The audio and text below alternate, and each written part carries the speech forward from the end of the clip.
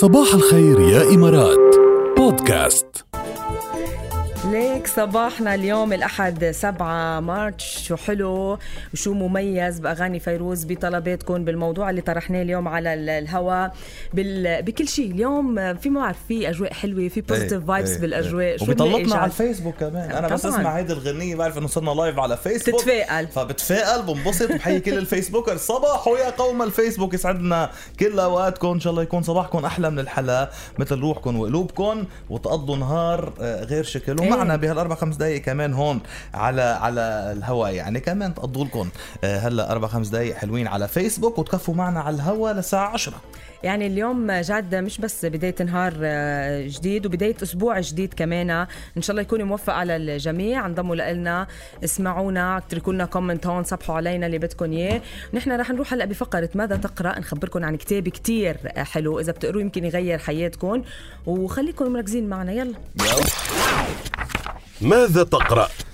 غير حياتك في 30 يوم من تأليف الدكتور ابراهيم الفقي، وهو من مواليد 15 أغسطس 1950 وانتقل يعني لرحمة الله ب 10 فبراير عام 2012 اثر حريق للأسف اندلع بشقته وشقيقه ومديرة منزلهم. وكان الدكتور ابراهيم الفقي مدير للمركز الكندي للتنمية البشرية، وهو كمان مؤسس ورئيس مجلس إدارة شركات ابراهيم الفقي العالمية، ونشأ بقرية بالجيزة، وبدأ العمل بقسم قطاع الفنادق بفندق فلسطين بمدينة اسكندرية، وسافر إلى كندا من أجل دراسة الإدارة. هيك لمحة عن هذا الكاتب والإنسان المؤثر في حياته كان جدا. من الممكن لبعض الناس أنه يفهموا التنمية البشرية بشكل خاطئ للغاية، فهي بمثابة دعوة للحب والتفاؤل والنجاح.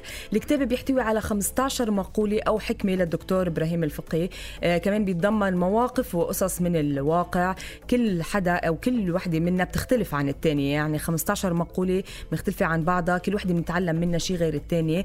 طرحها وشرحها بأسلوبه البسيط والمتميز كمان، وبتستمتعوا انتوا عم تكتسبوا أكبر الفوائد. ولازم تتمهلوا انتوا عم تقروا شوي شوي لتستمتعوا بكتاب غير حياتك ب30 يوم. كل الحكم رائعة، من الممكن أن تتخيل نفسك وانت عم تطبقها بحياتك. يعني كمان كانت من الحكم البارزة عبارة مصورة من الحكمة ال15 بهذا الكتاب الرائع، واللي بتقول: ما ترسله للعالم سواء كان سلبيا أو إيجابيا أو حتى روحانيا يعود عليك من نفس النوع وبنفس القوة. كمان بهذا الكتاب بخليك دكتور إبراهيم تشوف وتبصر كتير من الأمور اللي عم تصير حولك، اللي ممكن كمان تكون غابت عن ذهنك وعن دماغك. بخليك كمان تشوف المصاعب والمطبات اللي ممكن تواجهنا بالحياة. كمان بيرسل هيك نوع من الأخوة، الصفاء، المحبة، الإخاء. صراحة بننصحكم إنكم تقروا هذا الكتاب لأنه شيق كتير ومؤثر بنفس الوقت. وعم نحكي عن 30 يوم، يعني هو قصده يمكن فيها شهر.